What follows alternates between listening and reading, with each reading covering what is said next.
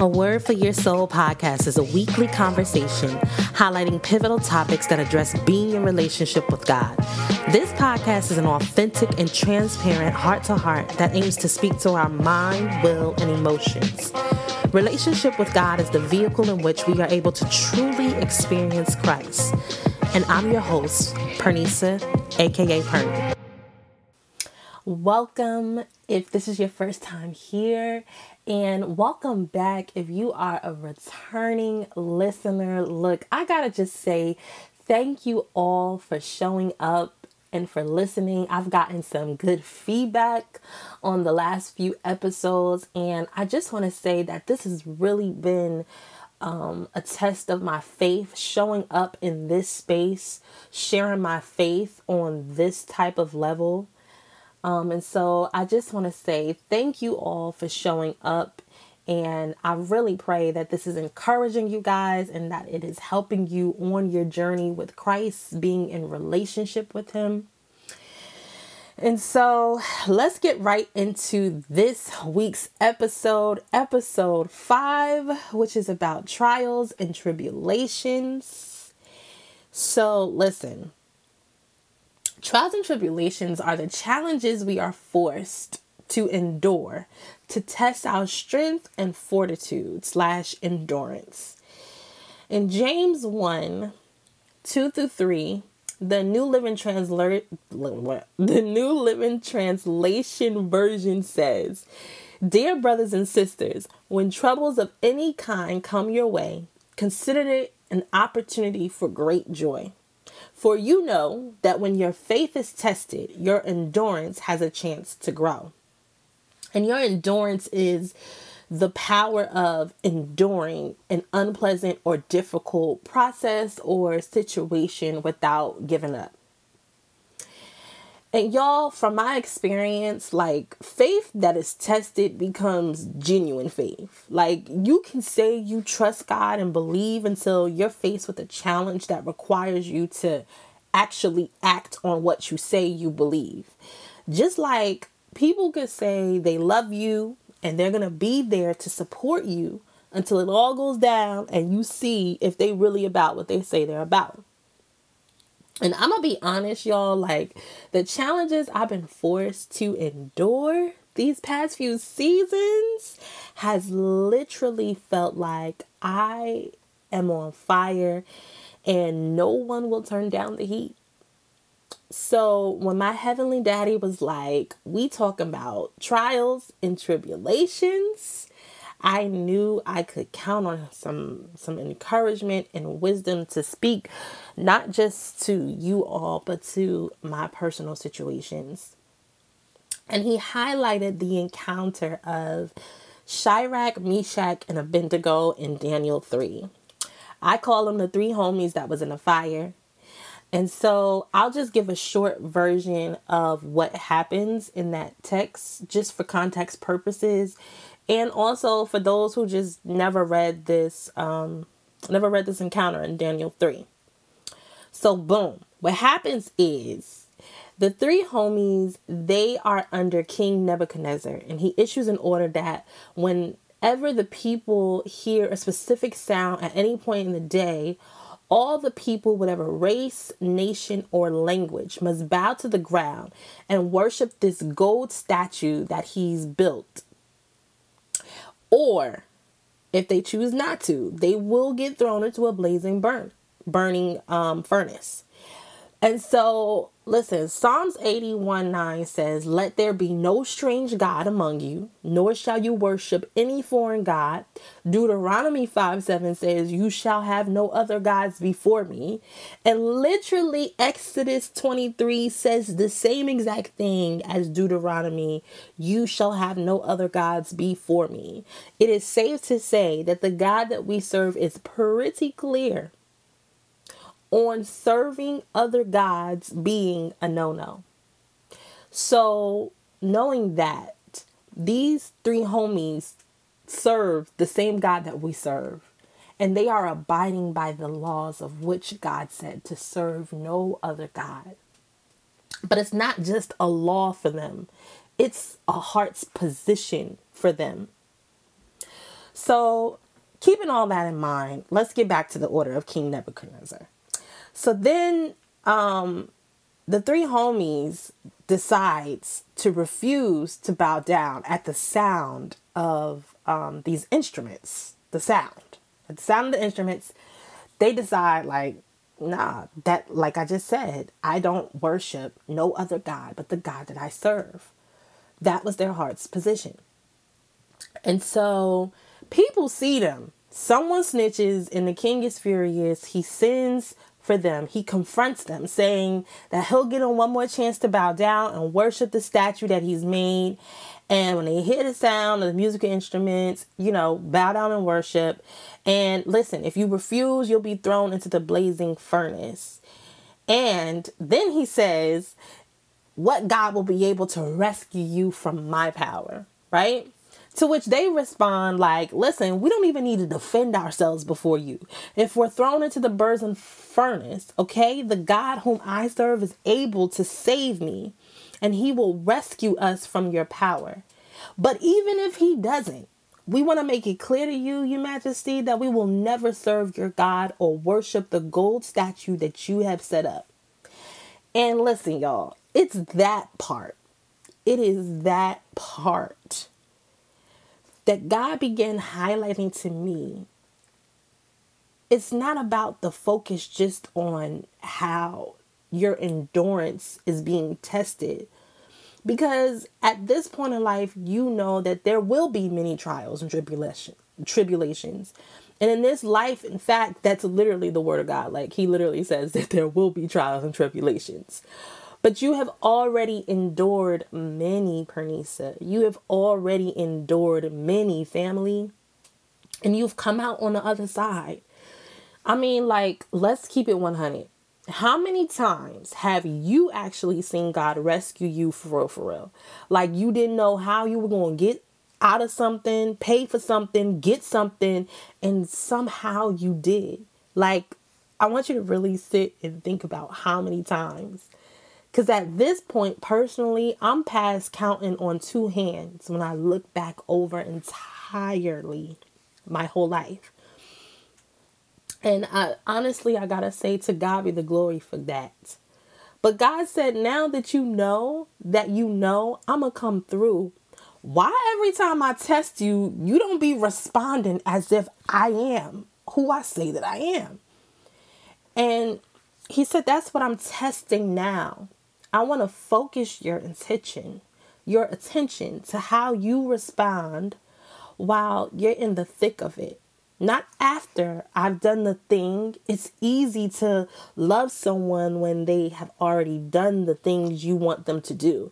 But will your heart position remain the same? Will you still trust me, love me, believe in me when I haven't done the thing, or even if the way I rescue you is not the way you had in mind?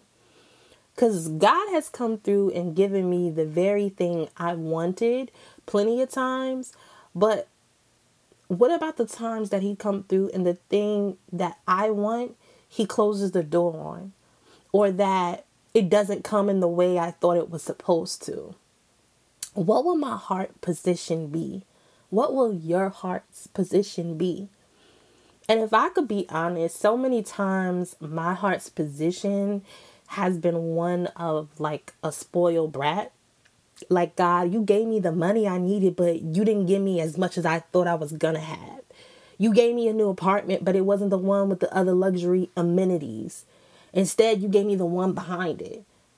Or I could be believing and I'm trusting in God, but as soon as any challenge comes, that trust goes out the window and I'm trying to finagle something to work it out in my own strength.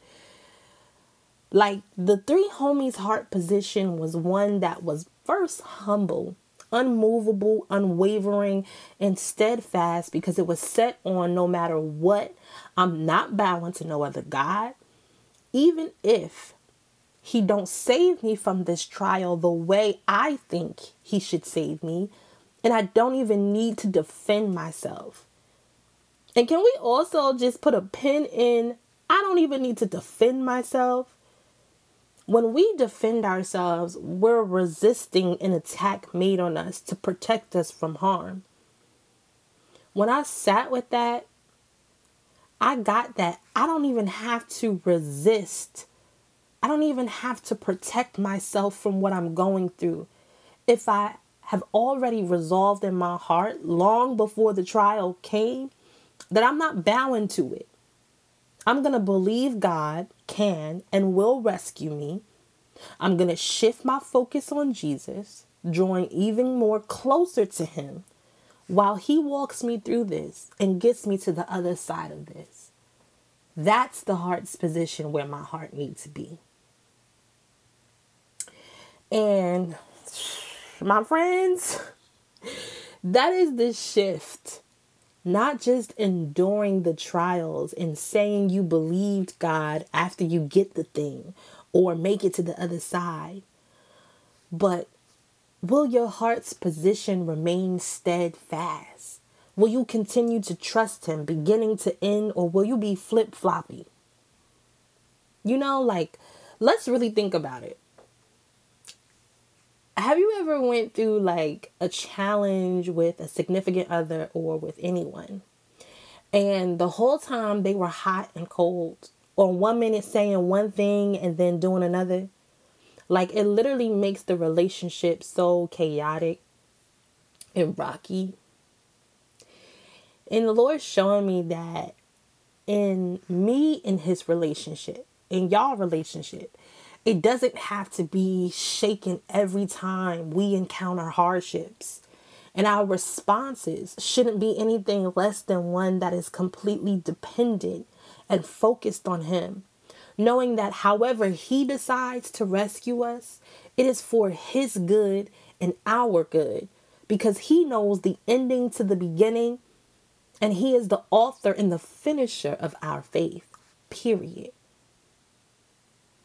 And y'all, my mother-in-law always says a test failed will be a test revisit. And if that ain't the truth, I don't know what is. Because I've been going through, and this is the first time since going through all of the trials and the tribulations that I've been facing, that I've sat in his presence, for one, to even receive the word on this particular situation. Because honestly, instead of drawing near to Jesus, I've been drawing near to the things of this world. And I'm going to just keep that there because he's dealing with me on that. But, so back to the story though.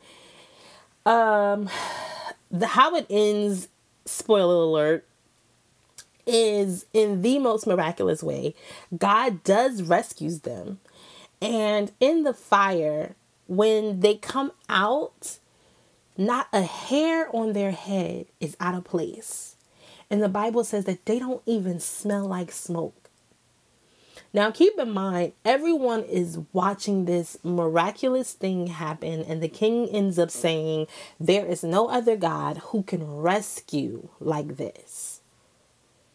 And thinking about him just saying that reminded me that the cherry on top of all of this is when we go through trials and tribulations of this life and we come out on the other side not looking or smelling anything like what we've been through, we get the opportunity to show others who are in need of a God like the one we serve that there is no other God who can rescue like this. Period. And y'all, this episode might seem super short, but when I tell y'all, I literally tried to record this so many times this week. And the Lord was just really like, look, forget everything else that you pinpointed and you wrote, because I literally had a whole different other things to say about this topic. And I had to get to a heart's position that was like, you know what? I'll erase everything. I'll erase everything and I will re-record to say whatever it is that you want to say. And not only that he wanted me to say, these things to you, but he wanted to highlight to me the true positioning of my heart. And so, honestly, guys, just taking an account, like I said before, it really could be the fact that maybe you're just not in his presence to hear whatever it is that he's saying. Just as I wasn't in a place to hear what he was saying because I was drawing near to the things of the world more than I was to Jesus. And so, yes, so this week he's going to be dealing with me and my heart's positioning as I face these trials and tribulations. I sure enough will think twice before responding the way in which I naturally respond, because it comes a point in your relationship where, you got to just throw out the old things that don't work no more. We've matured past that in our relationship. And now I need you to respond in such a way that you believe from the rip that it is what it is. I'm going to show up the way that I'm going to show up. I'm going to rescue you. You're going to make it on the other side. But I need you to not be responding like you're a chicken with your head cut off as soon as a challenge rises. So that's the word for today. I hope that encourages somebody. And again, I want to just say thank you guys for showing up. See you in the next episode. Peace.